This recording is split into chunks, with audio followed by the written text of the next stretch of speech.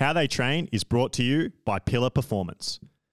In 2022, I stopped training for triathlon for the first time in my adult life. And instead, I mainly focused on building this podcast. But towards the end of 2022 and into 2023, I've decided to get back into some long course racing.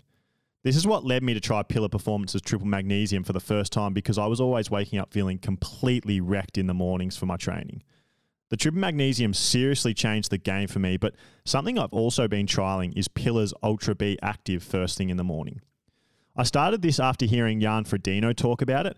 He was sort of saying that it's the Pillar product he takes every morning like it's his morning coffee because he just feels way more energetic in his training throughout the day. Ultra B Active is packed full of high-dose vitamin Bs, including activated B12. Now, for endurance athletes, vitamin Bs are vital as they assist in converting carbohydrates into usable energy. One thing I've learned throughout my time in this podcast, particularly talking to high-end coaches and even some off-air conversations I've had with dietitians, is that carbohydrates matter and that fueling your training, it matters. And I used to be one of those people who was a bit blasé about it. I would even try some things like not eating before training regularly and not eating enough during training. Then I'd always wonder, why do I feel so shit for my second training session of the day? Or like, why do I wake up the next day feeling so crappy? And this combination of taking in more carbohydrate but also using Ultra B Active is like, it's sort of done what the triple magnesium powder did for my sleep to my training. Like, I just feel so energetic. I haven't bonked this entire time I've been back training, which has been like 2 months now. I'm also just happier when I'm training. Like, I'm having conversations with people. I'm always bubbly and laughing, and I never used to be like that. I used to be like that person out training who would be like a bit of a downer a bit because I just was so flat and tired, and it was because I was eating like not enough and I was sleeping shit. But seriously, I know it might sound a bit crazy, but I'm sleeping the best I ever have, and I'm the most energetic I've ever been in training. And I put a lot of it down to these two products I take from Pillar. So if you're like me and you take triple magnesium religiously already, I reckon that you should try or consider trying Pillar's Training Essentials bundle, which combines the, as you know, non-negotiable in my opinion, triple magnesium powder with Ultra B Active. And it includes Pillar's Micro Shaker and Travel Pill Tin as well. This way you get the combo of like great sleep and great recovery through triple magnesium, but also the energy production with Ultra B Active. Anyone new to Pillar, this is the combo I now always recommend. This is available in Australia, and considering the guests we have today, many of you Brits will be pleased to know it is also in Europe/the UK. So using the HTT20 code, you'll get 20% off an already discounted bundle. Pillar Performance's triple magnesium 30 minutes before bed every night, and then Ultra B Active directly after breakfast every morning. The link to buy them is in the show notes, or just Google Pillar Performance and head to their shop. And remember, use code HTT20 at checkout and watch your energy levels around training feel the best they ever had and support the show.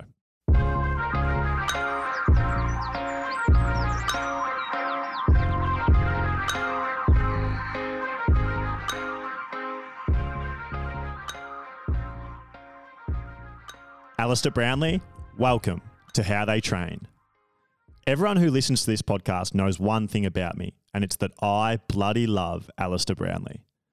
There are 3 things guaranteed in this life: death, taxes, and that when the greatest triathlete of all time debate comes up, I will start arguing the case for Alistair Brownlee. At his best, Alistair is the most dominant triathlete the world has ever seen. No one has ever been better over the Olympic distance. When talking to the current Olympic distance world champion, Leo Bergier, he said that the guys winning Olympic distance races at the moment still would not come close to beating a prime Alistair Brownlee. Alistair, I want to take you back in time a bit to start this to your 2009 to 2012 period of racing where you were essentially unbeatable by other humans, ultimately culminating in you putting in the greatest single triathlon performance the world has ever seen at the London Olympics to win gold. The first favourite leading into an Olympic triathlon to ever win gold, and on home soil, with none of the best athletes in the world missing from the race. Can we start by talking about the training you were doing in this period, Alistair, and what were you doing that made you so unbeatable? Yeah, well, that's going back a long time now, to be honest, nearly 15 years. So it does feel like an awful long time ago. So yeah, I think for a bit of background, So 2009 was actually the first year that we had a Triathlon World Series, which we all know and love now. Before then, it was a World Cup and a single day World Championship race. In 2008, I'd raced at the Olympic Games, and as a 20-year-old, got there, qualified at the last minute, got on the start line, and basically blew up with about 3 or 4k to go and came 12th.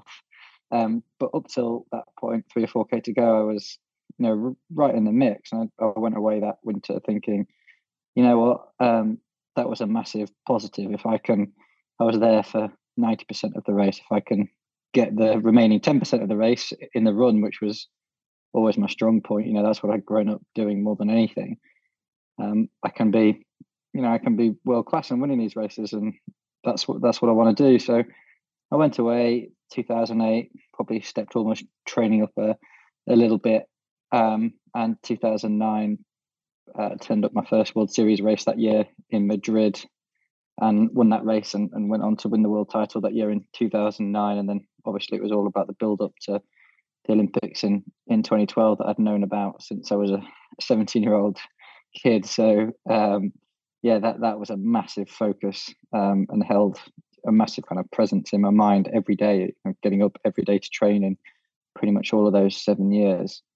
In terms of the training, I guess, that I was actually doing, I had over the previous 10 years, I guess I'd built a structure, a weekly structure of training, which was mostly 5 swims in a week that I always did in the morning, Monday to Friday, running most days.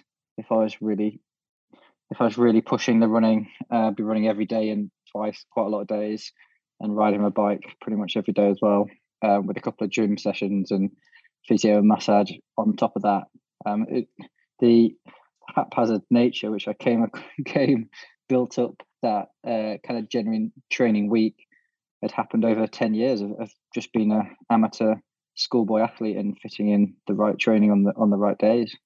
Can you sort of take us inside this a little more specifically? Because I've obviously, I've read the books that you've written and heard, every interview you've done probably, and I've heard you describe that sort of training structure you had so many times, but I've never fully understood exactly what you did. There's obviously a few famous sessions you do, like your bike shop or local group ride, and then your swimming at the pool every morning, and your runs along that little creek path you have. But other than knowing broadly what you do, specifically, what were you doing back then?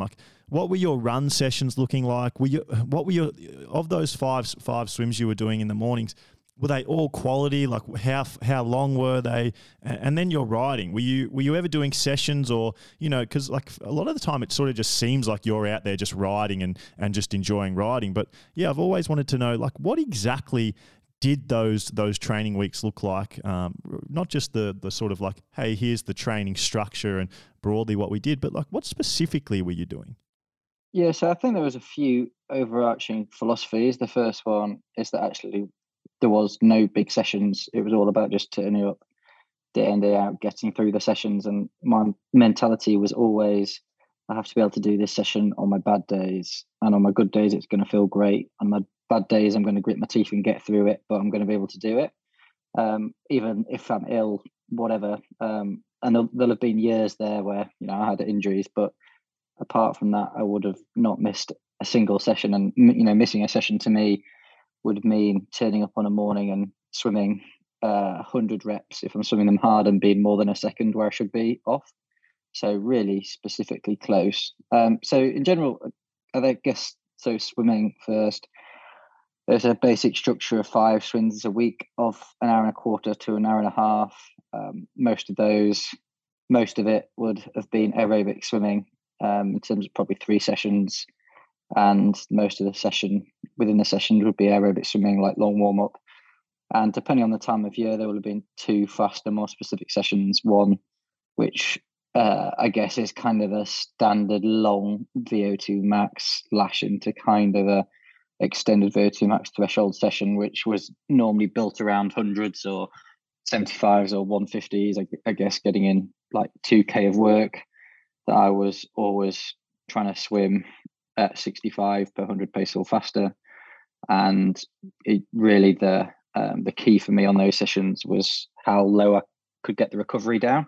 So I could always swim fast or at that speed, but doing them on a 125 turnaround is a very different thing to doing them on a 140 turnaround.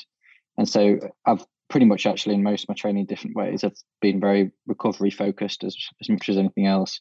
Even the aerobic long training, I've always had has been very prescriptive. I kind of had an insight quite early on that triathlon really at its heart is about efficiency. And you get efficiency, I felt, by, well, in the pool particularly, by being really good at swimming at a particular pace and day after day, week after week, turning up and seeing how easy I could make swimming at that pace. So even when I was doing long aerobic sessions, swimming at 80 or 75 pace, I was going out and swimming reps. And, I could, even now I can get into a pool almost on any day and be blindfolded and swim almost exact paces. And because I spent an entire career seeing how easy I could possibly make it for myself to swim an 80-second 100 over and over again. So I guess that was a base philosophy around swimming. Cycling, the vast majority, you see various breakdowns of percentages of easy aerobic training to harder stuff now, but I would say my vast majority through most of the year, I was doing aerobic riding that might kick off from time to time if we raced up a hill or something, or raced to a sign. But yeah, I'd say aerobic riding, and really at the lower end, on average, of what people would consider aerobic riding. You hear lots of people talk about zone riding now, but I would suspect, even though at the time I wasn't riding with a power meter, knowing what I know now, I imagine if I was going out doing a 4-hour ride, I wouldn't have been averaging 200 watts. And that's average. It does your uphills, downhills, being sat in the wheels, being sat on the front, it all kind of affects it. But really low level aerobic endurance training. And then, there would be specific things. I'd go out and do something like hill reps at certain times of the year to build into stuff. And a key session of my week at the time would always be a local chain gang, which, to be honest, is really an hour of spiked threshold to VO2 training, I guess is how you describe it if you were trying to actually articulate what it was, but in a really competitive, really tough environment where other people were pushing you. And that was my, I guess, main intensity for the week. And there'd be other things, like I said, hill reps or various other rides throughout the year that I do. And then, running wise, running every day. And I actually got through quite a large part of my career only doing one session a week, which will have been a 5 or 6K track session on a Tuesday. Pretty much the rest of the running I was doing was aerobic with a long run on a weekend on a Saturday or Sunday up to an hour 40. Track session, just standard 5K sessions on the whole. We'd do something like 10, 12 fours or 5, 6, 8s up to 5 by a K in the kind of really key times when we were doing big sessions. And then once we started doing sessions on a Saturday, that became kind of 10K worth of effort on the grass and or on a trail, broken into long reps, running quick but not mega quick on relatively slow ground, and the rest of the time was mostly aerobic running. And with that week, Alistair, I guess because like a big part of what you're saying is that you would just not miss sessions, and even like inside that, you would not miss certain time cycles in sessions, and you were just super almost anal about consistency. Like that's what your training program sounds like it's built on. It's built on consistency over a long period of time. How many hours per week were you consistently doing at that time? Yeah, I think consistency and progressive overload. So everything would just build slowly on each other, or the sessions would, especially going into the season, probably in 2 or 3 blocks building up with maybe a rest or a race in there and building back up. The hours, I actually didn't really record a massive amount of my training at the time. So yeah, literally wouldn't run with a watch or ride with a bike computer. And when I did record it, it was very, very much back of the flood packet. I think that was a 4-hour ride. So I think it would have been easily, averaging nearly 35 hours, especially probably 30 to 35 hours for the whole year. And then big weeks would have been 35 hours and a bit more. There are weeks and periods when I've done considerably more than that for periods. But yeah, definitely not of a kind of average basis. Alistair, that's like, I think the modern triathlete, even the modern like age group triathlete or the modern triathlon fan would find that like quite crazy, really. That, in my opinion, there's never been a triathlete on their day who has achieved the level of performance that you have, like on multiple occasions. But specifically, like your London Olympic race in 2012 is, in my mind, there hasn't been a performance that's even really come close to being as good as that. I mean, Gustav Eden's performance at Kona this year was pretty good, as was Jan's in 2019, and there's been a few other short course performances that were good. But your day at London in 2012 is like, it's the peak of triathlon performance that we've seen as a human race so far. And you weren't using like power meters, really. You weren't using lactate. You weren't even recording your training on a Garmin, and it's sort of like just guesswork for you a little bit. Oh, I think like I was doing roughly this. I'm not even fully sure. And like that seems so crazy to the current triathlon fan, doesn't it? But is it just because you loved the training? Like it wasn't even necessarily like this big scientific endeavor for you, or it was just because you loved it?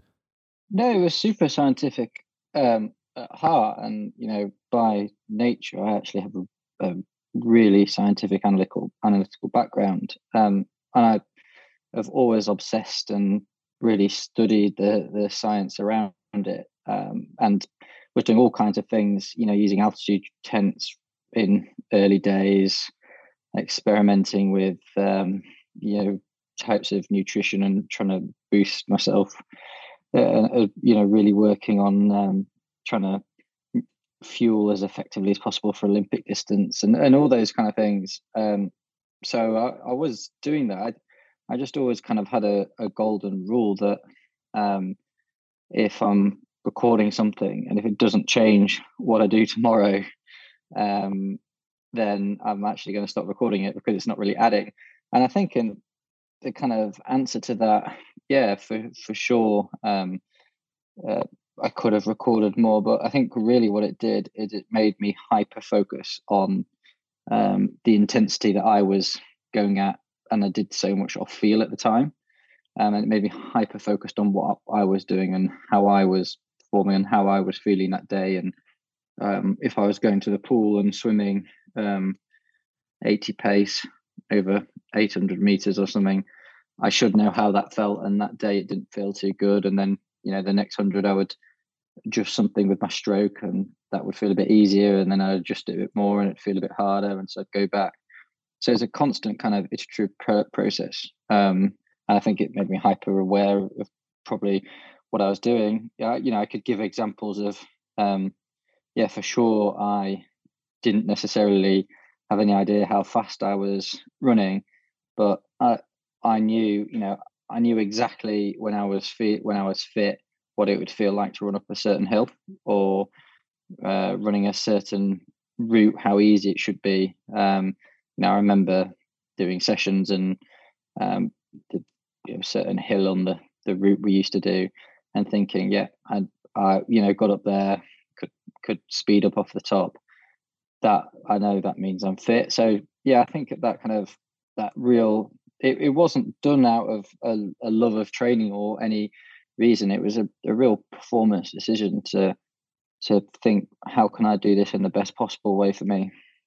And you went pretty deep on your swim week and what that looked like. And with your riding, right, obviously you said about that famous session that you would do with the group and occasional hill reps. And outside of that, everything was super easy. Like, like you said, you would rarely average even 200 watts for a lot of your riding. How much riding were you doing though? Because if you're doing 35 hours or 30 to 35 hours every single week, and then 35 hours plus on your bigger weeks, I assume you must have been doing quite a lot of volume on the bike. Yeah, 15 hours plus every week, I think. So yeah, averaging 15 to 18 hours probably in a week. And then on the run, like you were doing the one track session every week, but how much total volume would you have been doing a week around that? So for most of the year, and most of that, I'd be running every day for at least an hour a day with a long run on a weekend. So you're probably up to 8-9 hours there on average. When I was really kind of pushing it in the period in the lead up to Olympic Games, I was double running twice in a day, 5 days a week. So along with the riding, so I guess that would take me up to 12 hours of volume or something like that, or maybe a bit more. Yeah, so you were probably riding like sort of 500-ish Ks and 100 to 130 Ks a week every single week. Yeah, I think on kind of average, the one thing our average speeds in Yorkshire are very slow. Not that it matters from a physiological point of view, but yeah, so my Ks might have not been as much as they would be in some other places, but yeah, the hours were going in. Do you think there's something to that like obviously where you ride is very hilly and the roads are pretty dead, and then where you run it's very like sort of traily and hilly again. Do you think there's something to like easy aerobic training in environments like that versus like, say hypothetically, right, if you were just training in the Dubai desert and it's like you're just only training at sea level on these flat roads. Do you think there's anything about that environment that made you better? I think from a performance point of view, there's many ways to skin the proverbial cat, and I think different things suit different people at different times, and so we're all unique individuals. I think from a psychological point of view, it always really suited me. I enjoyed kind of the variation of it, always never riding or running on a straight road, always approaching a corner or going up or down a hill, always having something interesting to look at. I think from a physiological point of view, yeah, possibly. There was definitely times where really hilly rides made it also the other way, could make it a bit hard because you're almost never doing aerobic training. You're either freewheeling somewhere down a hill or going a bit hard up a hill. So having the discipline there to do that in the right way, I think, is also important. But yeah, I think ultimately it is a individual thing, and the fact that it worked for me, I don't know whether it's chicken or the egg, but happily it did work out and it suited me. And then something I really have wanted to talk to you about since I was, like about 9 years old, Alistair, is the way that you changed the game of triathlon. And there's obviously been many people along the way who have changed triathlon, but again, and not to bulk up you too much here, but no one's changed triathlon in the way that you have. And still, like, your footprints are all over triathlon as we watch it as current fans. So even for people who maybe weren't fans of the sport back in this period when you were unbeatable, they wouldn't realise it, but a lot of the way that people race these days is literally shaped by things you were doing. And that was what was so sort of fascinating about watching you race, is the way you would race. It wasn't just how good you were and the races you won, but it was how you were winning them.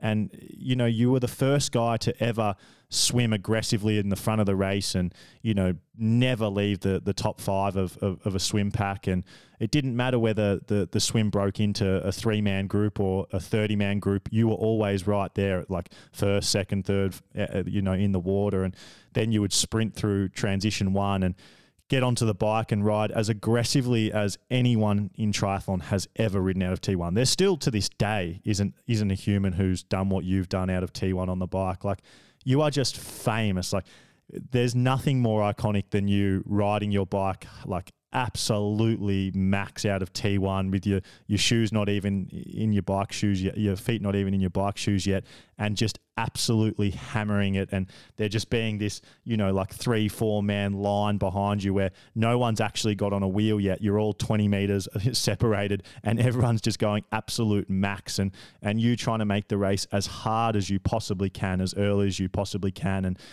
distance the runners who are 30, 40 seconds down out of the swim, and gather this group of people who want to work hard and try and win the race together. And then, whether that would end up happening and you would come into T2 in a small group that had worked hard for 40K, or whether it was with, the whole field, 50 blokes coming into T2, the same thing. You would exit T2 as fast as anyone.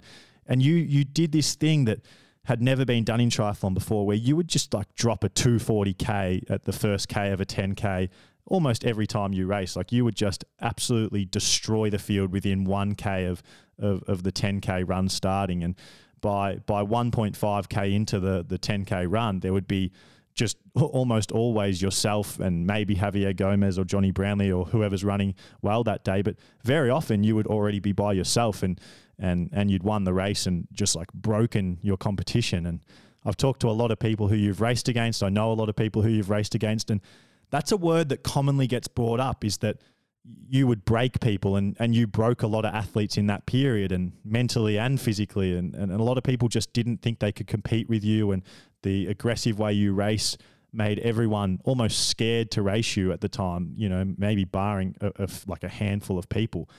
Was that something that just evolved naturally over time for you, and you sort of just found yourself racing that way? Or was it something you were doing in training? Did you always see that was the way you were going to race, and did you train to do that? Or is it just like, is it innate? Is that kind of racer nature just in you? I don't know entirely how, I guess, racing like that came about. I think, I just obviously grown up and done a lot of triathlon, and improved quite quick from the years about 2008 to 2006, 2009.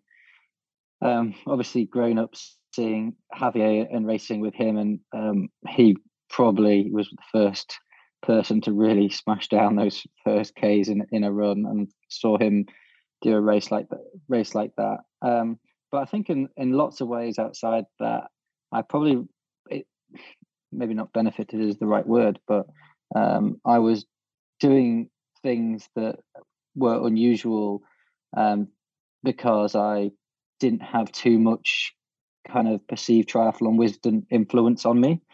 I was much more influenced by the training I was doing at home, swimming with the people I was swimming with, and cycling with the local people, and doing a bit of racing, and running with the squad, and running racing. And so actually having that kind of wider triathlon influence that didn't hit me as such was a benefit in that way. And I even within the kind of British system, I'd always very much done things my own way. I thought, this is the way I need to train, and this is what works for me. I'm going to do it this way in Leeds, and kind of crack on. Not at the time, it was pretty much unheard of that a British athlete wouldn't spend the winter in South Africa or Australia or somewhere in the warmer parts of the US. And I was like, no, I can stay at home. I can do the training I need to do. So I think it was, and a lot of that, I guess, was stubbornness and arrogance in some ways. But I think not having that influence, and not kind of, from a technical point of view, people would say kind of a regression to the mean. I didn't have that influence. So I was just purely making an assumption and trying to work out what gave me the best odds of trying to win races. So thankfully I'd be like, right, I'm going to swim near the front, or as near to the front as I possibly can. I'm going to get out on the bike and ride as hard as I can for the first UK, because I know that's where my strengths are. Swapping from one sport to the other early on the bike when other people are in the red, and then I'm going to make a decision on what's the best kind of tactic for that race, and just keep doing that as I went along. And then inside that, another like the like outside of dominating races, probably the thing you're most famous for is your aggressive sort of way of communicating with people you're racing against. Like it was just mate, it was just my favorite thing ever. It made triathlon so fun for me. And I would be like a young kid watching you race. And I would be literally looking forward to you guys getting into a small bike pack so that I could see you sort of yelling at your competitors. And like, I never knew what you were saying at the time, still don't know what you were saying, but I would always just love it. Like, I just loved no one in that race. It was just this thing where no one in the races seemed or appeared to want to win as much as you did, or wanted to compete as much as you did. Like there was just some years riding up that hill in Madrid where the camera would be on your group and you're just yelling at everyone. And I didn't know whether it was encouragement or whether it was, getting in their heads and talking a bit of shit. And it would just happen all the time. Like, it was just like you were a different human when you were on a racetrack. Like, you would listen to you talk and you're like the coolest, calmest bloke that the world's probably ever known. And you never raise your voice, or you're always just so collected. And then on the racetrack, it sort of, to me at the time, appeared like racing just let out this like animal inside you. Could you sort of take me inside that version of you?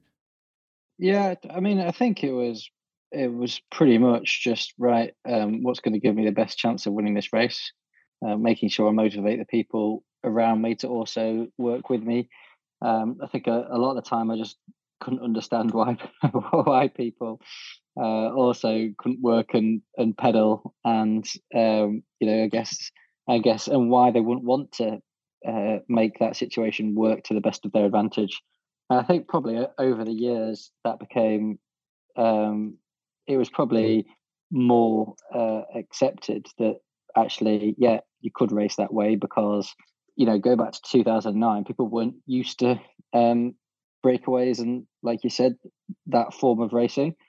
Fast forward to 2011, 2012, 2013, and a few years afterwards, people were used to that, and people were backing themselves that if they could make a breakaway stick, that was their best chance for a race. But yeah, I guess I was also aware that I was racing only a couple of people in the race, and I don't know how many other people in those races actually even really wanted to win or wanted to come top three. I always thought, I think that person will be happy with sixth, or that person will be happy with eighth.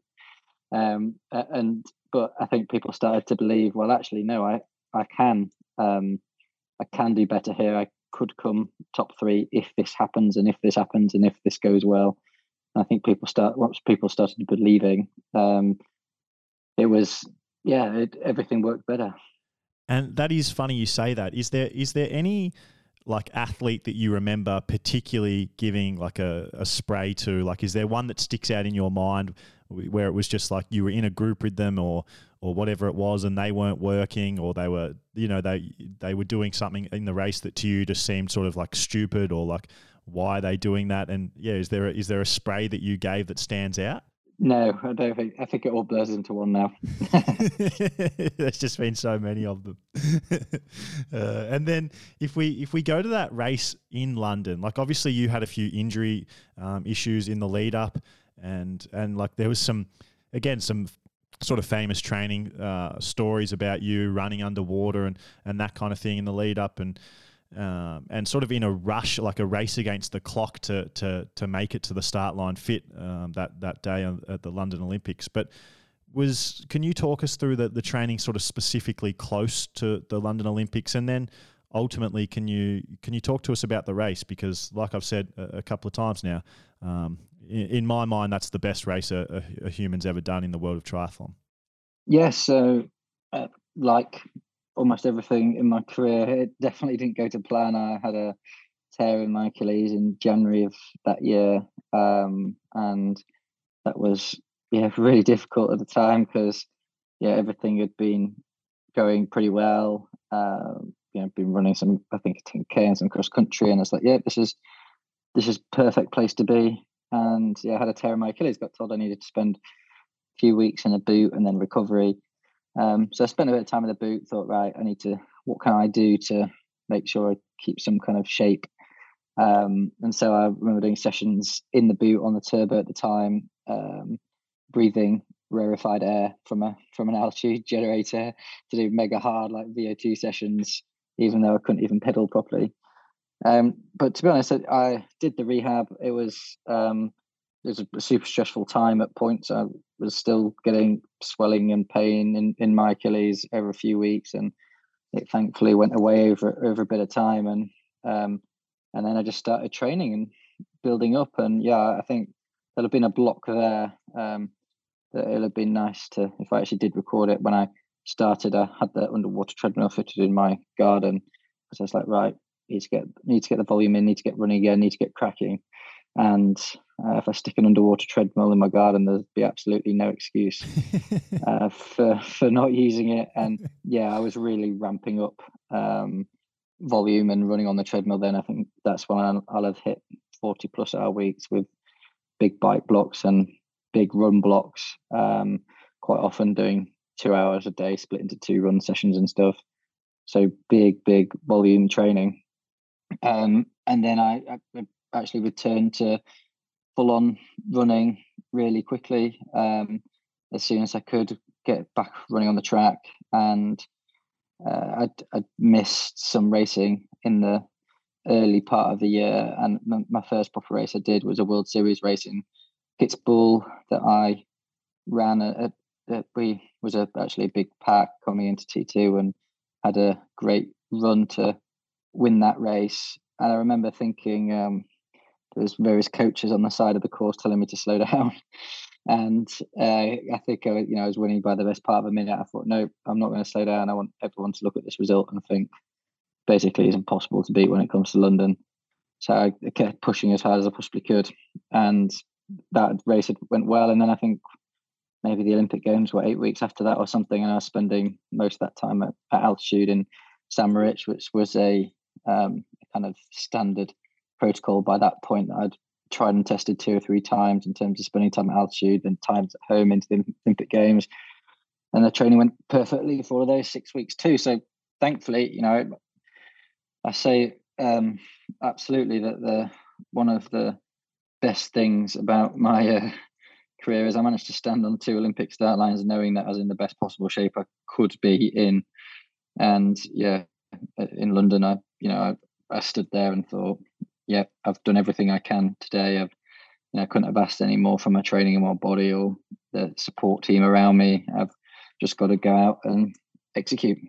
I remember that Kitzbühel race well because like every triathlon fan at the time, like you were the guy, you were who everyone sort of was following, and to watch you, like, I don't know, like there's been you've had a few famous finish line stories, like where you've come across the finish line not knowing where you are and barely conscious and that kind of thing, or sometimes not even conscious. But that Kitzbühel race, like I'll just never forget it. You were like, you came across that, like down that blue line, and you were just sprinting, and like I don't know if I've ever seen this amount of spit on someone's face.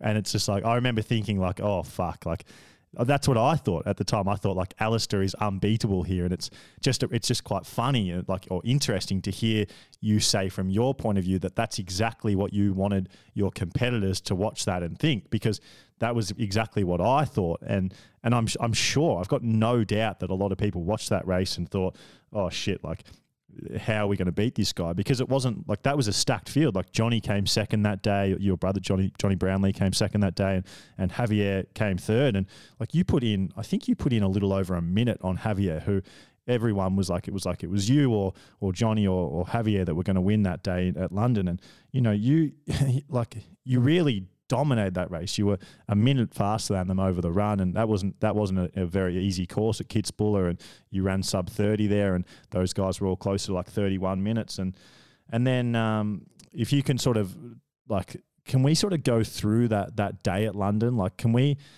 do like, it might be hard for you because it was so long ago, but can we sort of go, minute by minute, and from when you sort of went to bed the night before to when you crossed the finish line, and do like a little bit of a race recap for us? Yeah, sure. So the race was in Hyde Park in London, and the Olympic Village was over in Stratford. So we decided to stay in a hotel on the edge of the park, which was nice. It meant we were literally staying on the edge of the park. Got up that morning, went and had a very relaxed breakfast at the hotel. I'd actually slept well the night before. We had breakfast. I can't really, not that much of note. I remember just after that sitting on, going to see Johnny in his room, and we just sat on the hotel bedroom and he's watching the BBC News. And I think the news story was basically the roaming reporter walking around the Hyde Park, interviewing people, asking them how far they'd come that morning to watch the Brownlees. And we kind of, I think Johnny turned to me and just said, "Oh, we better not F this up." Because there was a massive amount of, an enormous amount of pressure, both obviously most significantly from ourselves, knowing that was, it's obviously cliche that the Olympics comes around every 4 years, but a home Olympics comes around once in a lifetime. So that was it. And actually, for me, it was a massive relief that I'd done all the training I could, and there was no reason why I shouldn't go out there and perform to the best of my ability. But I think in other ways that pressure can be enormous on your shoulders as well, because there is no reason why you shouldn't perform. So there's an enormous amount of pressure.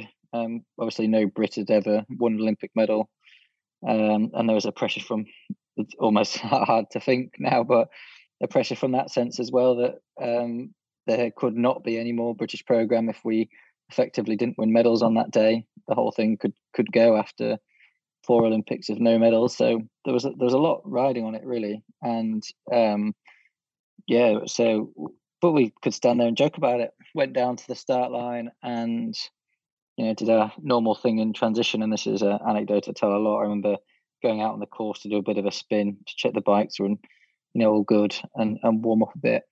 And just the thing that really stood out was the crowd was just amazing, having this incredible wave of noise just following us around as we were doing a bit of a warm up.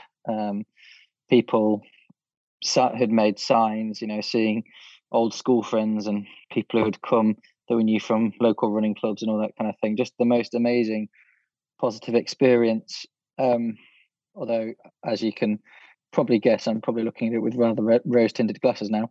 But at the time, I was probably shitting it. But no, I think it was mostly positive. And I remember being in the call room waiting to go out onto the start line, and our good friend who had done loads of training with by this point and been on the camps with, Richard Varga, sat on a plastic box that he was meant to put his clothes in, and fell straight through it, breaking the box, which was quite funny. And there was all these people taking it very seriously, and we were laughing, which I think was probably a very good sign. Then in terms of the race, we were started on one side, and pretty quickly the race went out hard. And from going around the first boys that we knew were going to be tight, we went past a line of 5 or 6 people to get on the back. I think I ended up coming out the swim 5th or 6th, and the last person to make a small lead group that we rolled round on the first lap. The thing that stood out for me was, again, the enormous crowds. I was kind of present enough to enjoy the crowds on the side of the course and go past Buckingham Palace. We got caught by a slightly bigger group of 20 or 30 people, and really the only person I was watching that race was Javier Gomez, who was next to me pretty much for the entire thing. Anyway, there was a point on the bike where Johnny told me that he had got the penalty, and that was pretty rubbish. I don't think either of us had a penalty up to that point. So that was bad. And he said to me, "Yep, just focus on what you've got to do, run like the wind." And then hit transition 2, I was really focused on making sure that I didn't incur any penalties, and that was that. I remember it being a clean transition, hit the front pretty soon, and obviously, like you said, I was determined to take it out hard. By this point, I knew, my running was I knew from sessions and various things, I knew my running was in amazing shape. So ran out hard, and I remember Johnny coming round me with about a kilometre after the first kilometre and slowing it down, and I let him stay there for about 100 metres and ran back round him, and I knew, right, that's a really good sign, because that means that this is a fast pace. I'd looked at the clock, the finish line clock, as I'd come into transition. As you can tell, I'm probably obsessed a bit with time and clocks and speeds. And then as we went through the first lap, I realised that we'd done a lap in pretty much 7 minutes flat. So I was like, yep, running really fast here. I knew that was whatever, 2:48k pace, I think. And, like, yep, we're moving quick. And yeah, then going through the second lap again, I knew, I think, just over 7:10, 7:14 or something to give a 5k just over 14 minutes. And it wasn't a super fast course either. It was, kind of up and down a bit, dead turn, few corners, cambered paths and stuff. But the crowds were just incredible, like 10 deep, really amazing. And anyway, obviously Johnny dropped off and took his penalty. I managed to gap Javier Gomez just by pure attrition of running as fast as I possibly could.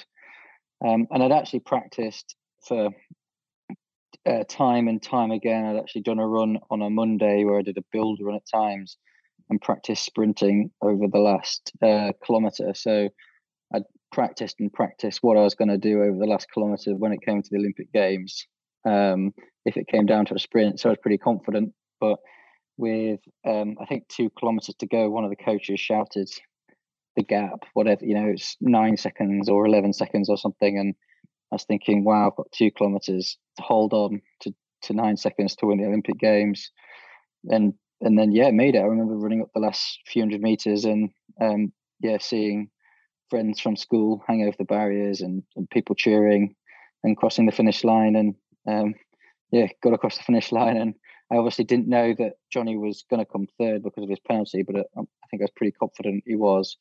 And it was, just amazing to see him come across the line in third place. Throughout that run, was there, because this run was just insane, and like I seriously just got goosebumps listening to that because I've watched that race so many times, and for everyone who wants to, that race is available on YouTube if you just search like Men's Triathlon 2012 Olympic Games. And the way you describe that, like I don't even know if it quite does justice to how crazy you guys were running there. You three just went off on the front of that run, and like I would hate to know, because you guys weren't wearing watches, were you? But I would hate to know what you did that first K in. Like if that first K wasn't closer to 2:30 than it was 2:45, I'd be very, very surprised. Like you literally just, it was just so insane. And then it almost just looked like there wasn't a point in that run where anyone sort of relented, really. Like there wasn't a single point where like you guys sort of started looking at each other and for, a whole K or whatever came to a standstill. It was just a hammer fest for 10K, and it was pretty much entirely dictated by you. And that is interesting to hear you say that part where, Johnny came around early, because I can like picture that vividly. And yeah, it was sort of like you were just unwilling to let the pace drop that day. And like you were prepared to run as fast as you could for as long as you could, and blow up Javier Gomez and even Johnny in the process, or like just absolutely die trying. And when you were in that run, was there ever points where it felt like that? Did it ever feel like, oh, I'm not going to win this, like I've started to feel shitty here, like, or did you ever have self-doubt in that run, or did you just feel great the whole time and knew that it was only a matter of time until you broke Johnny and Javier? Definitely. I don't think I'd say I had self-doubt. I was pretty confident I was going to win. And I was like, I'm going to make this as hard as possible. And, if anyone is going to have a chance of winning, it's going to be really hard for them. And my best chance of winning is making this as hard as possible for everyone else. So that was my tactic. To be honest, there was no self-doubt and no thinking, this is hard, I want to stop.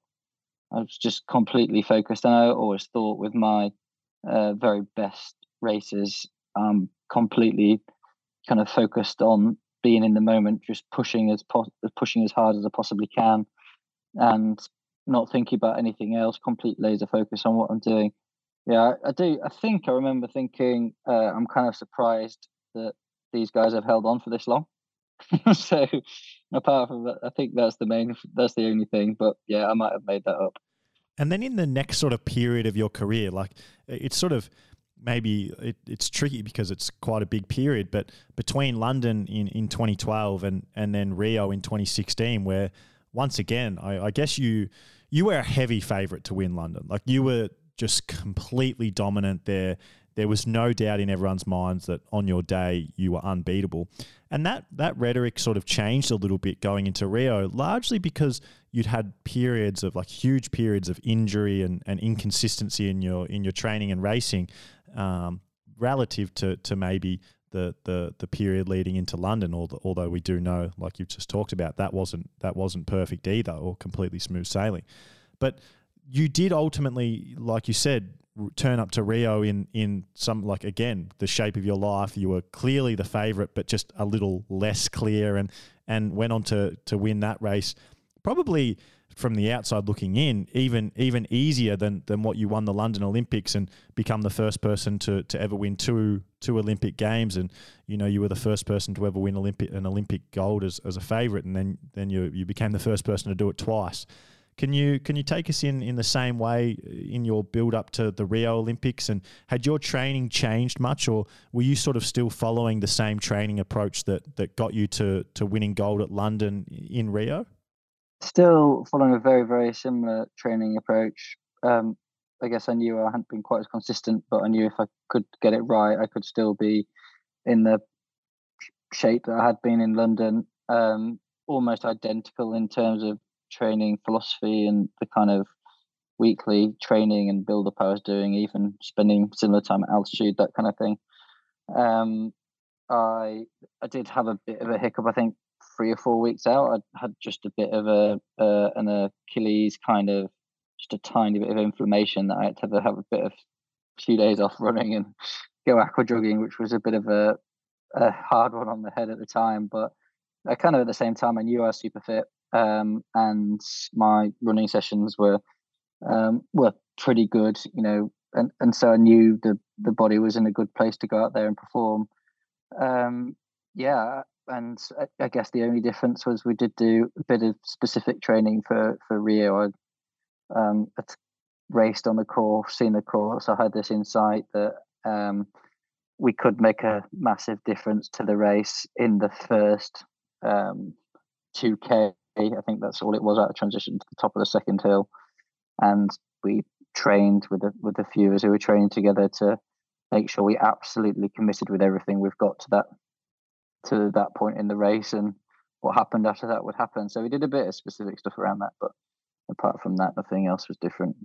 Talking to a friend of the show, Aaron Royal, about that race, because you guys formed like an early swim breakaway, and there was a really good working group of strong swimmers that got into T1 and went off early on the bike. And I was talking to Aaron about this race, as he was obviously one of those guys in your little front breakaway.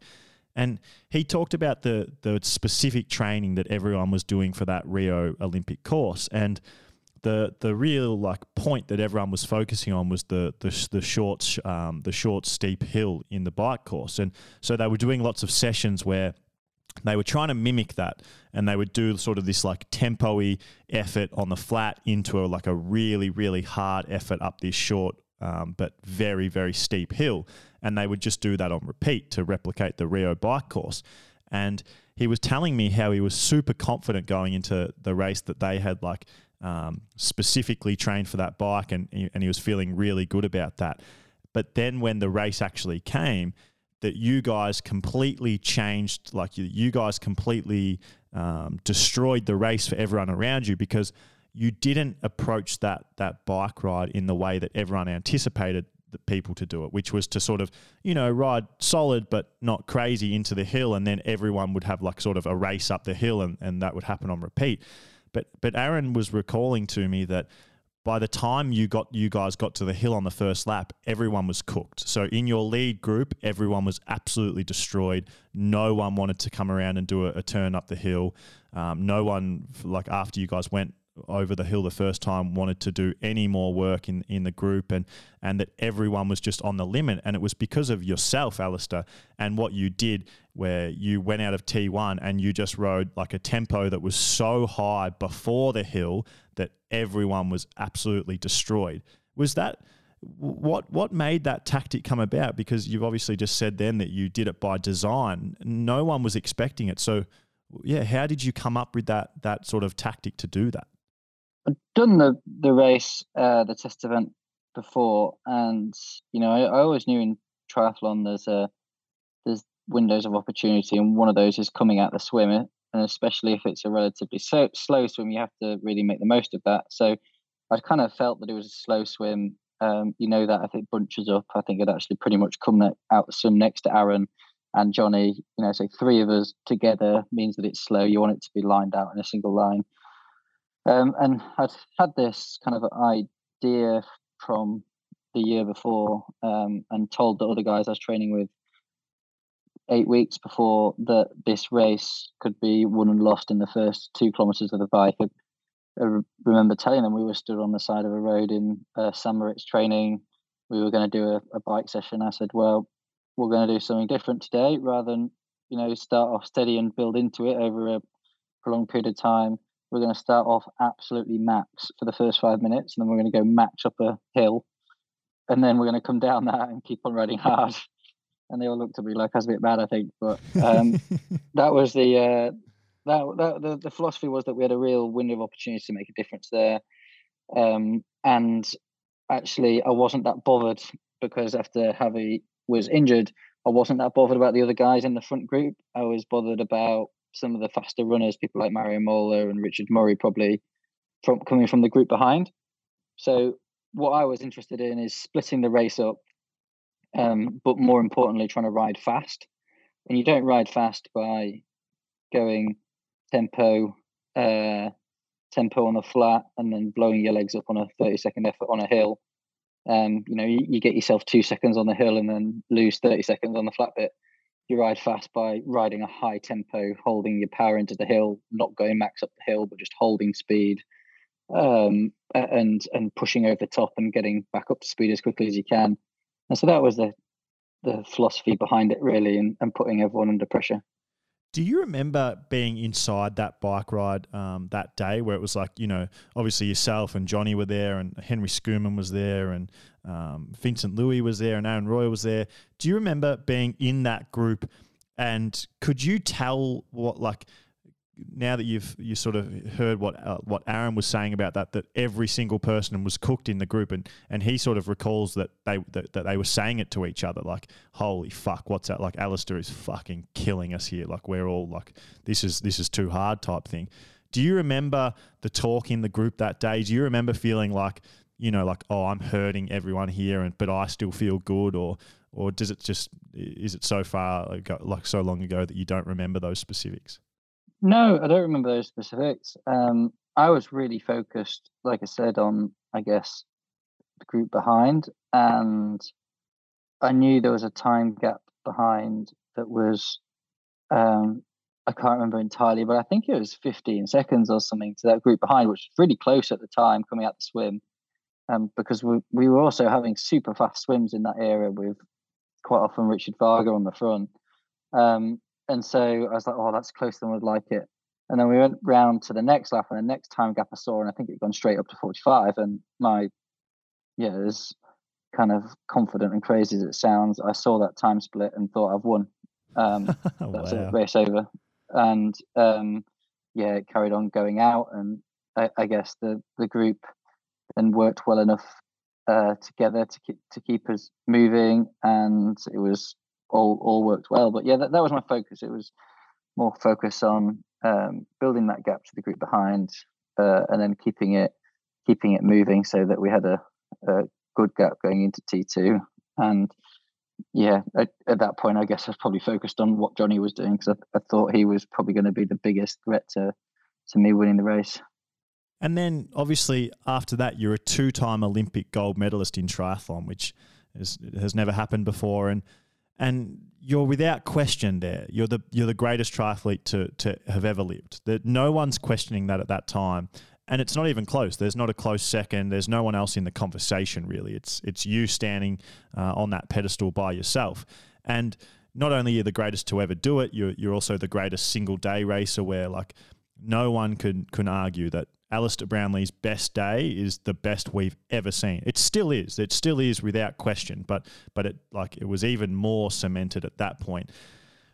from then to now, I guess I'm sort of putting your career into these like periods of like the period between Beijing and London, and then London and Rio, and Rio and now.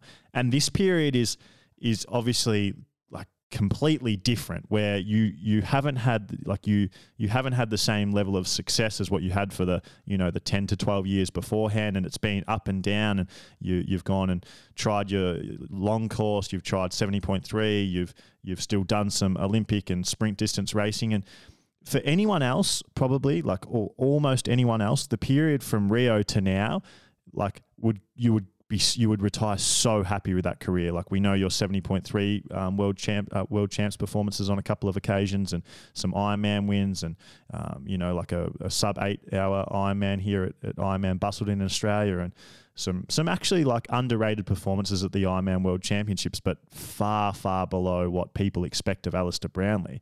Can you, before we go into specifics on this period, can you talk me through what happened after Rio, and like where your head was at? Like, did you want to make another Olympic cycle? Did you go, well, I want to try and transition to long course and win Kona or win 70.3 World Championships? Or where do you go after being like a 2-time Olympic gold medalist, the best to ever do it? Like, where does your motivation come from? What do you want from the rest of your career at that point after winning that second Olympic gold?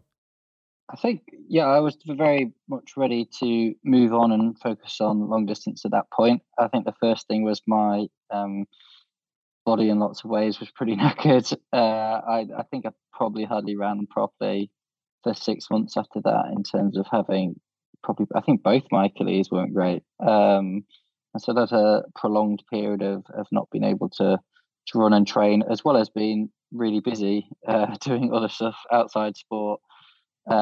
As you can imagine, there's lots of opportunities at that point, and you've got to decide whether you're going to take kind of do them or not. And so I spent a lot of time probably not training for the first time in a long time. So so there's that. I wanted to focus on long distance, and so I guess went into the next year starting to do some long distance. Although I still thought of, I'll keep my hand in and do a little bit of short course just in case, just to keep my options open, I guess. But really my focus was on long distance from that point. And so in 2017, like obviously was the year that you raced your first long course races, and it was a pretty good start. Like there was a little bit of talk at the time. It was quite weird, I felt, but there was talk that you weren't going to transition into long course as well as some other athletes. Like that was definitely out there being talked about. And I don't know whether it was because of the injuries at the time, like whether people saw your body as a bit fragile maybe for long course racing. But in 2017, you still like had a pretty good year where you won your first 2 70.3s, and you still won like a WTS event at Leeds that year. And then, 2018, you went on to win a few more 70.3s and come second at the World Championships in like, one of the most famous 70.3 World Championships of all time, where you've ran 107 and still have only come second. And then to back it up the next year and in 2019, and you won your first Ironman, and you won 2 Ironman races that year, and came second again at the 70.3 World Championships. Like you've had success at long course triathlon, and it still sort of gets talked about like you haven't. Like people still talk about your long course career as if it's been almost a failure in a way, and I think it's because people like see your short course career and go like, well, look how much success he's had. He's the best to ever do it. That your pedestal is almost too high. That like what you've done in long course there, it really does cement you as one of the better long course triathletes of all time. But it's just not the Alistair Brownlee who was in the short course racing. Do you agree with that sentiment around your long course career at this point, or do you think that rhetoric is like completely unjustified and sort of a more in my camp where it's like, well, that's like Alistair is fucking good at long course triathlon, and maybe he isn't quite as good as at this point as what he was at Olympic distance racing, but he's ran 107 and come second at a 70.3 World Championships, and really without a little bad patch in that, probably should have won it. And then the next year he's won multiple Ironmans and backed up with another second at a 70.3 World Championships. Yeah, I think for me, of course, I would have liked to have done better for sure and had more results. Yeah, I think that's the short answer to the question. So going forward, do you still like? I think again, I don't want this to sound like it has negative undertones, because I'm still really like high on your long course aspirations. Like, I don't think your career's done, but I think a lot of people are talking about you like, well, maybe your career's done, maybe your body's seen too many miles and done too many 35-hour training weeks. But where do you see yourself right now and going forward? Yeah, I mean, obviously, yeah, there is a lot of miles on the clock, and I like to joke with all my friends that I've had a very hard paper round, and it might not be that old, but maybe my training age is quite old. But yeah, I would have, of course, liked to have won more, and I would still like to win more. You know, really, my focus is on winning the biggest long distance races around, which is the Ironman World Champs. And I think now the PTO races at that distance, because yeah, I think that middle distance really is probably the most competitive distance in triathlon at the moment, actually, in terms of, you know, if you get everyone on the start line, pretty much all the top guys from all the different codes of triathlon can do it, which is exciting and kind of amazing, really. So yeah, that is where my focus is at. And yeah, I mean, ultimately, it's kind of funny actually, because if you ask me the question as a 20-year-old, would you keep on racing and or retire when you possibly don't think, you know, you can be as good as you have been before? I'll have been well and truly retired by that point. You know, I think the 20-year-old me would have said, nah, if you've won twice and that second one's in Rio, you'll be retiring the day after and going to the pub. But that hasn't happened, and I very much kind of changed that view. I mean, it's something I love, training hard. I love getting to the end of days, knowing that I've done everything I can in that day to maximize my performance, both in terms of the training, the other the performance science around it. That's really what I get up for in the morning. And still, what motivates me is trying to do well at long distance. So that's what I'm completely committed to do as well as I can. And can we go into this a little bit? So we've obviously heard in good detail about what your training philosophy and your training structure was, and the details around that when you were the best short course triathlete on the planet. How does that compare to right now? So current day Alistair Brownlee trying to win, you know, the Ironman World Championships in 2023 and the PTO middle distance races in 2023. What does your training structure look like now? Has it changed much? Where is it different? And can you take me sort of specifically inside it like you did with your old training program? Yeah, I think have a lot of the same philosophies, in that I place a lot of value on consistency across weeks. I place a lot of importance on progressive overload from week to week.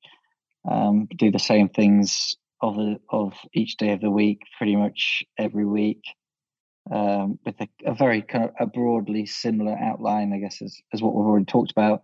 My swimming is pretty much identical, and I haven't changed at all. You know, there's definitely times where I would have hoped I could get away with doing a bit less swimming, but I think swimming at top flight long distance racing now is pretty much as good, if not sometimes faster, than short course. So my swimming's got to stay where it is. Riding, I guess, similar volumes, and running probably slight less volume, but I guess the big difference is I really try and prepare specifically for events. So whereas for a lot of my Olympic distance career, I would be training really similar and, you know, go and do a French Grand Prix sprint race one week and then a World Series Olympic distance the next week, and I'd just be doing the same thing. You know, now I think for an Ironman, if I'm 6 weeks out, I'm trying to get longer rides in, trying to get longer runs in, doing specific sessions for that. I guess what is that specific stuff? Long rides on a TT bike is important. You know, obviously for Olympic distance triathlon, that very on-off graded different power becomes really important. Your ability to recover in between that and react to stuff. In Ironman is the exact opposite. Can I pedal really consistently at a certain output over a long period of time and hold aero position? Can I be an efficient, not using carbs? Is my gut trained to absorb the carbs I need to train? Can I be as aero as possible? So I guess sessions around that, which aren't particularly interesting, basically long rides with blocks of Ironman pacing, and making sure I've got my nutrition really sorted. And run, broadly similar. A mixture of, I guess, some quicker stuff, but not as quick as I used to run. And because I still think it's important to have a relatively good top end in there. And when I get close to Ironman, I'm doing probably not a lot, but trying to build up to do some long runs. And just so you've got long mileage runs in the legs at a decent pace, maybe up to like 35k or a bit longer is the very longest run I'd do in training, I guess. And Alistair, like back in that period when you were, training for London Olympics and then sort of right now or in your best builds into Ironman races, have you ever put much emphasis in brick sessions, like whether that be swim to bike sessions or bike to run sessions or even swim bike to run sessions? No, I don't think I've ever done a swim bike session in my life, actually. A bike run session. I mean, when I was really training hard, I would do my main ride, which is basically an hour of racing or whatever variation I was doing on that. I would do a very, very short bit of run off, which was a maximum of like 3x3 minutes. But as you can imagine, I was running that absolutely max out. And literally putting my trainers on and sprinting off the bike. So and now, yes, very, in a big Ironman build, I'd probably do a few, bikes, long bikes into short runs, short bikes into long runs, more from a kind of a technical point of view, making sure that my equipment's right, I've got my nutrition right, because I think Ironman, whatever figure you put on it over a short distance, nutrition's a really small percentage of your performance profile. Over Ironman, it's evidently a very big percentage. Doing the technical stuff right, making sure that your aero positions are good and that you can run off it. Make sure that your tri-suit isn't going to chafe. Small, simple things like that, I think, become really important.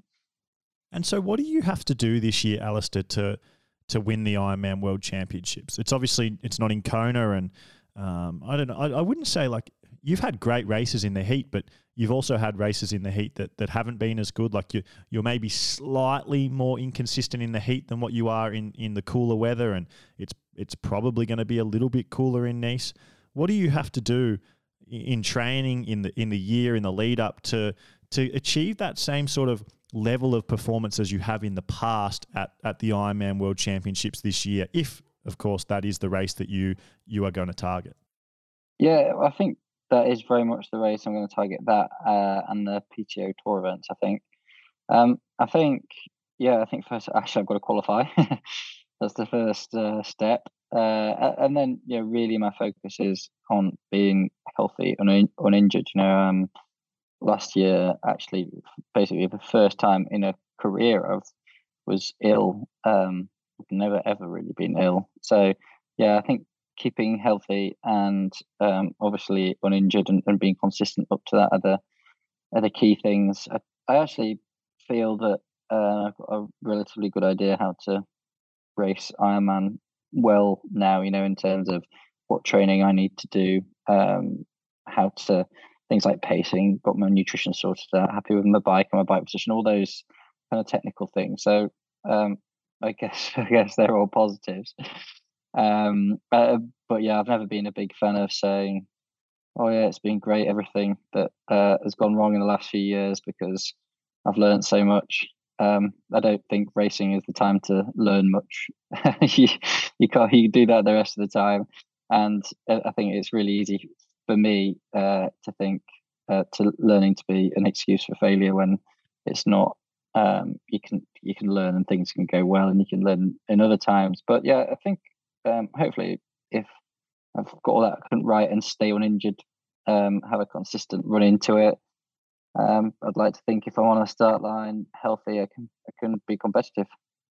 The thing with you that everyone talks about, and I've obviously talked about it a lot today, is the way you race and the approach you have to your racing. Where in a former life where you were the best short course triathlete on the planet, the aggressive way you would race, the sprinting off the bike from T2, the insane bike speed out of T1, the making the start and the end of the swims hard, like you have that racing nature that we've talked about where you were just like unrelenting, just like you just literally just broke fields.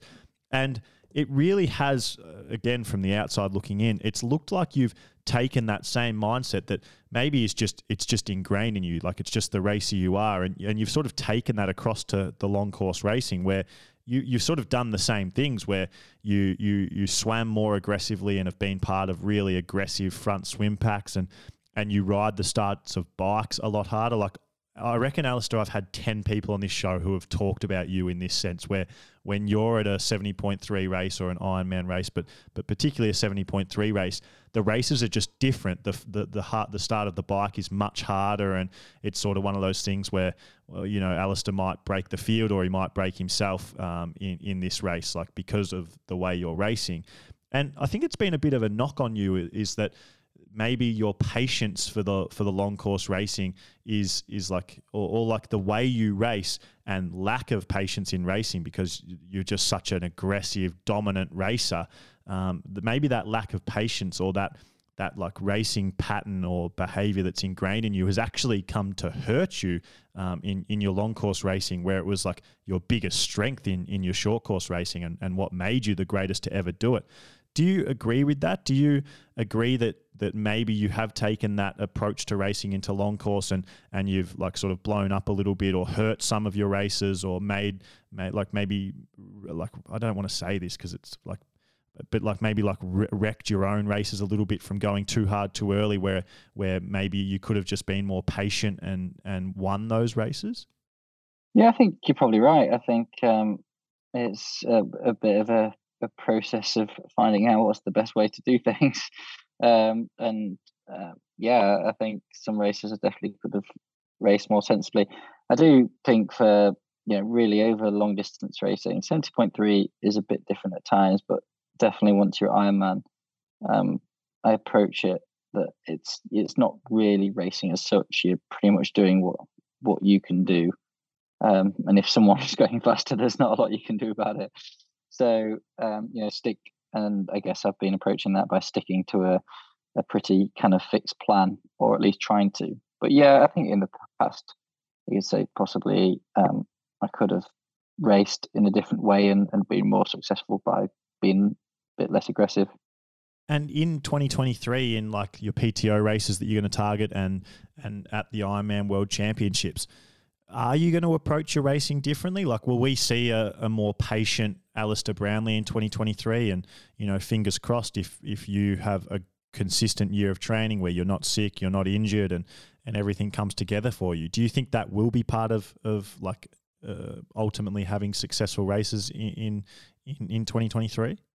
Definitely. I think long distance racing is a massive amount about pacing and racing sensibly and really knowing where your limits are. And so, yeah, I think probably I've, in the past, had good and bad races of sticking to plans, pacing things right, racing less aggressively, however you want to describe it.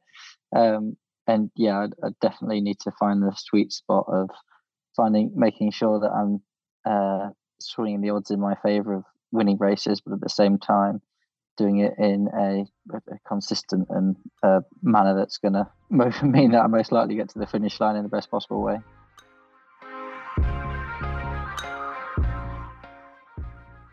If you're in Australia and still haven't figured out exactly what races you're going to do this year, you should seriously be considering racing Hell of the West Triathlon on March 26th.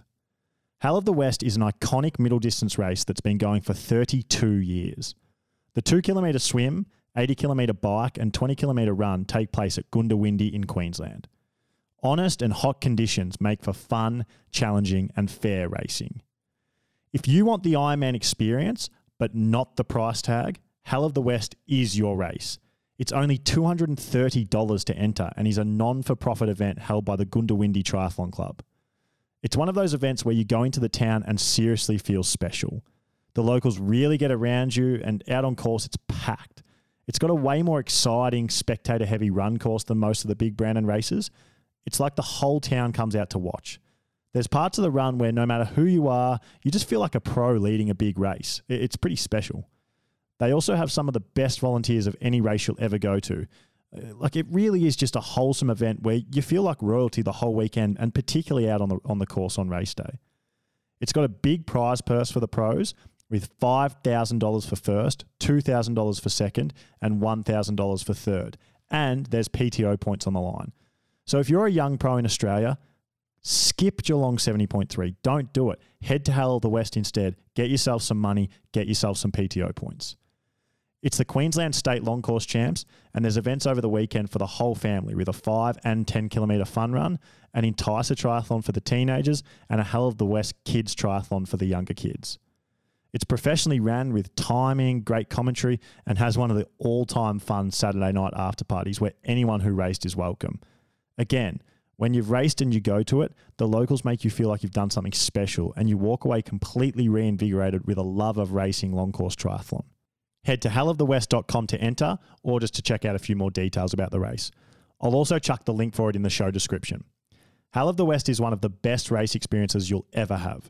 It's a race I'm always telling people is one you've got to do at some point in your triathlon career, and there's no time like this year.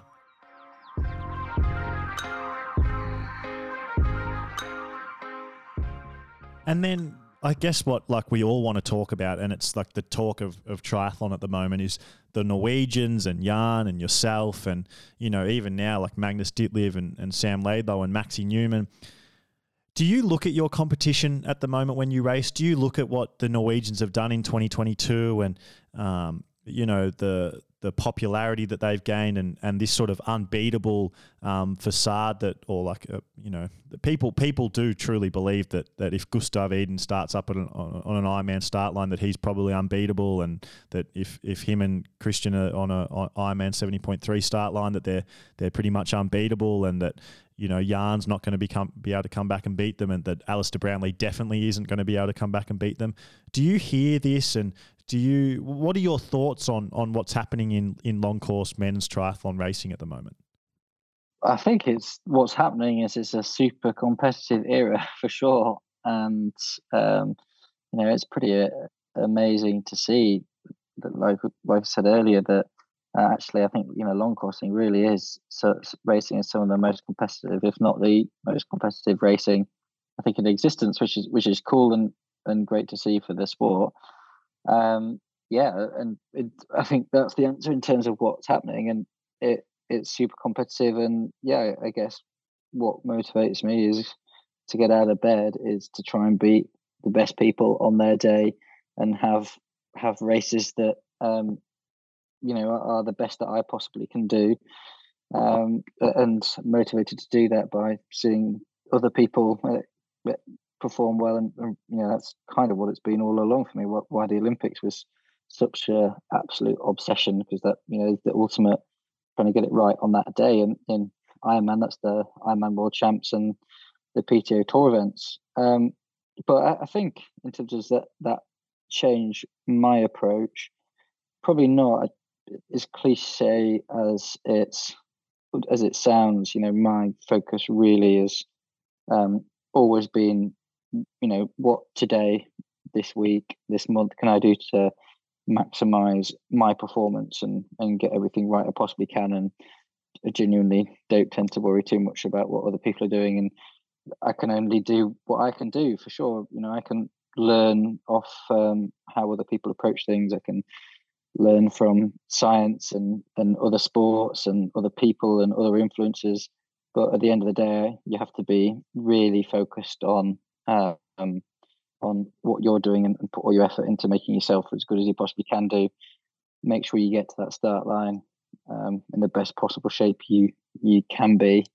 And ultimately, as you keep saying, as long as you execute the best you can on that day in the best possible manner, that's all you can do.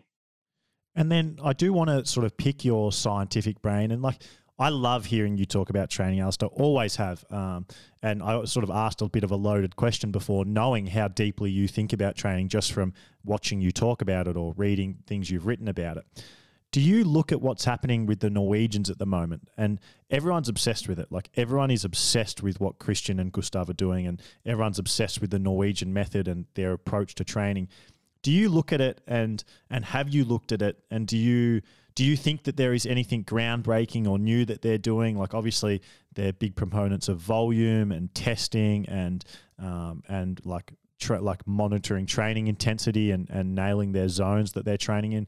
Do you look at everything they're doing and do you go, well, I'm going to go have conversations with people? Do you try and find out what they're doing? Do you try and like investigate and see if there's anything you can adapt into your own training? Or is it not really like that for you? Do you sort of see it and be like, well, I've been around this game for long enough. I know what everyone's doing and I know what I need to do. I try to run a sensible balance between understanding, obviously from a kind of interest point of view, how people are training and what ways. Obviously, just to maximize what I'm doing, and from a general interest and fascination in sport, in triathlon, in endurance training, in human performance. So I think I've got a pretty good idea how I guess most people train in different ways. I think, I think ultimately I think there's lots of different ways to train. There probably isn't one way that is optimal. I think people are individuals. I think what motivates people is individual. I think how the human body responds to different stimuli, because ultimately that's all we're doing. We're creating stimulus to drive adaptation, is individual on different levels. I think ultimately there's actually really what we're talking about at this level is the differences probably at the edges of what most of us are doing. You know, we can talk about training philosophy, but most people's training is built on doing quite a lot of aerobic based work in a decent amount of volume. And we're talking about whatever that is, 10 or 20%. What intensity do you do that at? How do you measure that intensity? How do you prescribe that intensity? And how do you adapt that over time? And so, I think for proper nerds looking at how to maximize what we're doing, it becomes a really interesting discussion. I think for most people, actually just go out and train. It doesn't matter what you do. So from a different perspective. So from an interest point of view, absolutely. But I'm always trying to balance that with a point of view of making sure that real kind of central tenet of my approach has always been to really focus on I guess myself and try and work out what I need to do to maximize my own training every day. I mean, mostly that has been hampered by injury over the last few years. You know, I definitely haven't been anywhere near a start line where I've been at my kind of maximum fitness. And you talked about like a few different things that you do. Like you've brought up altitude quite a few times. We've talked about the underwater treadmill and so some other things that you've done, like optimizing your diet, and you talked about the high altitude room while you were training a few times. What are the things that you believe in outside of just these fundamentals of swim, bike, run, and you know your consistency and your progressive overload that you talked about? What are some other things that you like are just non-negotiables for you in a preparation to a race to get the most out of yourself? Like, is it being at altitude? Is it your diet? Is it your sleep? Is it other things? And And can you take me through what you do to be at your best outside of your training, or even it can be add-ons to your training that are just, like I said, non-negotiables that you need to have in your training program to be the best that you can be? Yeah, I think the vast majority of it is what we've already covered. It's consistent training over a long period of time, and then a focused period of specific training to the event.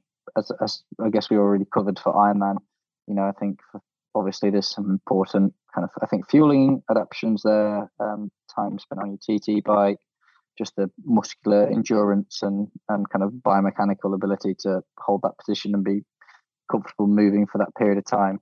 So I think the specific. So I think the training bit is covered off, as boring as that is. I mean, we haven't, I guess, talked about recovery at all, and I think recovery is massively, the majority is good quality with a decent length of sleep every night. So trying to sleep, I guess 9 hours, maybe a bit of time in the day if I'm really pushing it as well. I think most of the rest of recovery I'd put down to nutrition, so eating well, plenty of protein, plenty of good fruit and veg, good meat, plenty of tea in my diet. So again, nothing special, but just making a special kind of effort to eat well, and really fuel between sessions. And actually, some of the big camps I've done, I've had a nutritionist with me cooking for me the whole time to really make sure and nail all that. And I think if you're sticking to recovery, trying to keep your body healthy, I think strength and gym work plays a part in that. I think good physio plays a part in that, and I think massage plays a part in that. So all of those have definitely become more important. But I think as well, going into Ironman for me, real non-negotiable is just making sure that all my equipment is absolutely 100%. You haven't done all that training, gone all that way, and gone hours into an Ironman to make sure for something to go wrong. So making sure that your equipment's working, that everything's supercharged, that everything's tested. You're never using something for the first time on race day. All those kind of things. I think that's a really important thing for long distance racing. And to sort of start wrapping us up here now, Alistair, what race are you specifically targeting as we speak right now? I'm not entirely sure at the moment. I want to do an Ironman to qualify for Nice. So I'm hoping, I'm feeling pretty good at the moment, and I've been kind of building up over the winter and I feel like I'm in a good place. So it's either going to be hopefully an Ironman in March or April to qualify me for Nice, and then my focus will shift to the PTO Tour events. And just like as my final question, can we take a look inside the last training week you did? Like, obviously, if you've got an Ironman in potentially March, like you're like pretty like much in the thick of it as we speak right now, I assume, or getting towards that. Can you maybe take us Monday to Sunday through your last training week? Yeah. Monday is swim in the morning, 45, 50-minute run, a couple of hours on the bike, gym, physio in the evening. Tuesday, swim hard. What did we do this morning? Mostly based on hundreds, kind of like a VO2 type session. And then a hard running session, a mixture of tempo roadblock. I think we did 60 minutes of tempo threshold type running on the road, followed by 200s on the track, 200 kind of hard, 200 float. And then I did 2-hour ride. Wednesday is all long aerobic, swim, bike, run.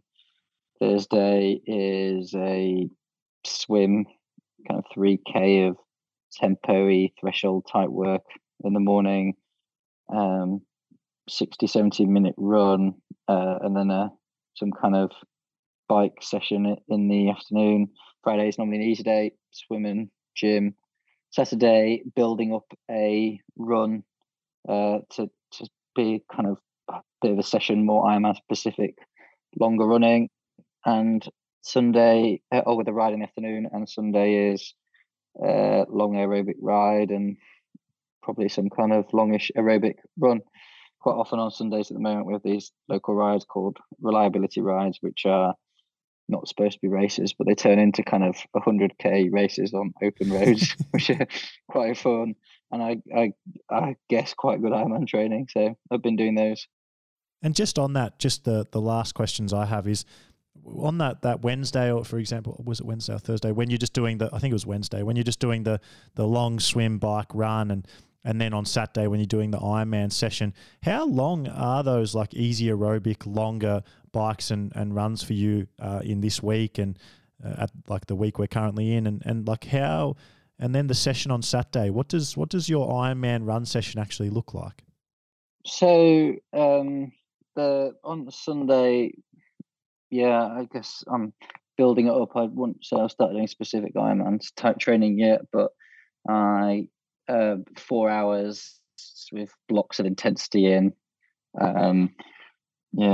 various kind of Ironman, and if I'm doing a local ride, so we've kind of done a hard ride and a bunch of uncomfortable riding, and then probably blocks of Ironman pace after that maybe.